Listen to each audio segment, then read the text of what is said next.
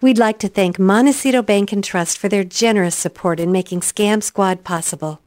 I'm Patty Teal. And I'm Deputy District Attorney Vicki Johnson. Scam Squad is up next. Sound off. 1, 2. Sound off. 3, 4. 1, 2, 3, 4. Scam Squad. Welcome. Today we have both Laurel Sykes from Montecito Bank and Trust and Vicki Johnson. So welcome to both of you. What do you have for us today? Hi, Patty. So just so your listeners remember, Laurel Sykes is the Senior Vice President for Montecito Bank and Trust. She is the Chief Risk Officer at the bank. And Laurel reminded both of us that this is National Caregivers Month, and I think she's going to talk today about some of the risks of taking care of other people's money. So, Laurel, this is a very timely topic, and welcome. Fantastic. Well, thank you for having me. As Vicki mentioned, it is National Family Caregivers Month, and it's really there to honor those of us, and I'm sure all of those of us on the phone included. It's family caregivers who are not paid and potentially taking care of their aging parents, their adult children, and maybe relying on a paid caregiver or have someone helping with finance in these situations. So we thought today we would go over some of the risks associated with having other people manage your money and red flags that we all can look out for when speaking with parents or loved ones or friends or neighbors, and then maybe some things that we could do to mitigate risks when you are having somebody help with your money. That sounds perfect. Very, very timely. Always an important topic. Yeah. Mm-hmm. All right, great. Well, I think a lot of the times on these presentations, we focus quite a bit on fraud and fraud committed by external parties. And the important thing to note is that it's been reported by the National Center on Elder Abuse that 90% of perpetrators of crimes are family members or potentially people that the victims know well, like their neighbors or friends or caregivers or people that they've got helping them around the house. So as we're with our loved ones over the holidays, I thought it would be good for us to be aware of some of the red flags that might be present when you're speaking with your loved ones and things to watch for. Now, there's a couple of different ways that people can have someone manage money on their behalf at their bank. One would be by having them added as what's called a joint account holder. And that really is a challenge and not one that we recommend, because when you add someone as a joint account holder, they basically have access to do whatever they wish with the funds in the account, and it may or may not be in your benefit. A second thing that we see happening is where someone comes in and adds a power of attorney to their account. Power of attorney is a legal document, and it's used by an individual to allow someone else to act on their behalf. Usually an attorney will help you put it together, and it's typically planned for incapacity because that individual can stand in for you when you can no longer make or communicate financial decisions. So it's all well and good when done for good intentions, and it's generally durable, so it's going to continue if you do ever become incapacitated. Power of attorneys are great. They enhance your ability to maintain your independence because it authorizes this trusted person to act on your behalf, and you don't have to go through the appointment of a guardian. But it does give a great deal of authority to that person without the right oversight or standards for how you want them to manage that account. And there's a couple of things that may happen. You know, a power of attorney abuse can take a lot of different forms. That person may be spending the principal's money for self-dealing. Maybe you see them buying him or herself a car rather than paying for nursing care. Maybe bills aren't being paid on time. They're making gifts of the principal's property in the account when that power really hasn't been granted. And it could also be used to commit fraud or embezzlement on that account. So, Laura, let me ask you a question about this. Let's say that you do give somebody power of attorney over your finances or over a particular bank account. If you get wind of the fact that they're not using that power of attorney properly, that they are taking your money and spending it on themselves, or that they're not paying your bills, which is what they're supposed to be doing, can you revoke that power of attorney? That's a good question, and it's going to depend on the situation. Unfortunately, if the power of attorney is in place due to incapacitation, that's going to make it difficult for you to change the decision on the account. And that's where it really behooves us to pay attention to our family members and our friends, because we might be able to take other actions. And there's a couple of things that you might want to notice on these types of accounts. Maybe you see the caregiver or the money manager starting to take a lot of money out from the bank without explanation, and your friend or family member has a hard time explaining how that money was spent. Or maybe they say, I don't recall taking that money out of the bank. Another thing that we see sometimes is these bids for sympathy. The caregiver or whomever it is needing money to help them out with some big problem at home. Maybe the caregiver or the power of attorney is coming in with the person to wire money out for things that don't seem necessary, or maybe they're not aware of what the wire is going to. And, another red flag is suddenly the client isn't getting their bank statements or bills. They're being rerouted to somewhere else. Or maybe there's unusual gifts being given to family members or others, or a new best friend, for example. So last week on Scam Squad, we talked about things that you should kind of be aware of when you go visit your elderly relatives over the holidays. And one thing that we did touch on was how the caregivers are treating the seniors. Noticing things like you were talking about, spending money on themselves, bills not being paid, all of a sudden the accounts balance is getting much lower than the situation warrants.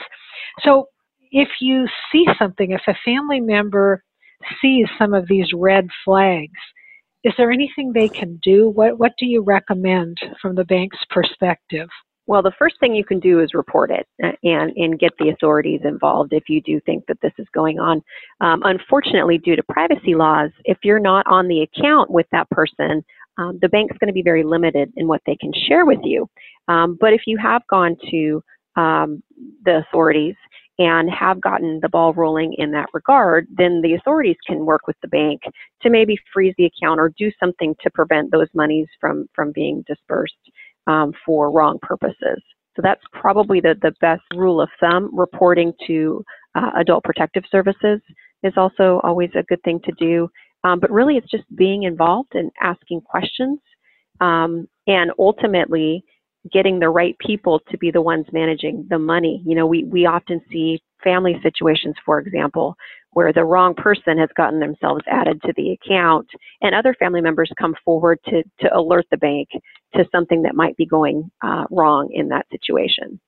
Right. I know that we often get reports about the ne'er-do-well, for example, son who comes home ostensibly to take care of his elderly parents, and he often has drug or alcohol problems, anger issues, and before you know it, he has taken over the parents' accounts, and they're not being properly cared for.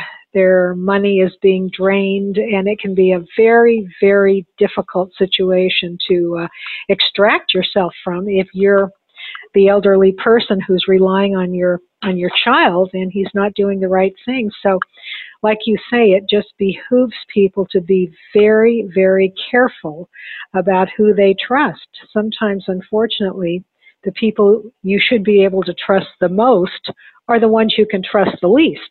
I mean, that's a very staggering figure that you gave. 90% of perpetrators were family, friends, or caregivers. These are the people you should be able to trust the most, and at times you really need to be careful. I hesitate to give any kind of legal advice over the radio show, but needless to say, a fiduciary is someone that's being granted the ability to act on your behalf. And there's a lot to think about in terms of who you're granting access to act on your behalf. And also, there are obligations for that person acting in a fiduciary capacity.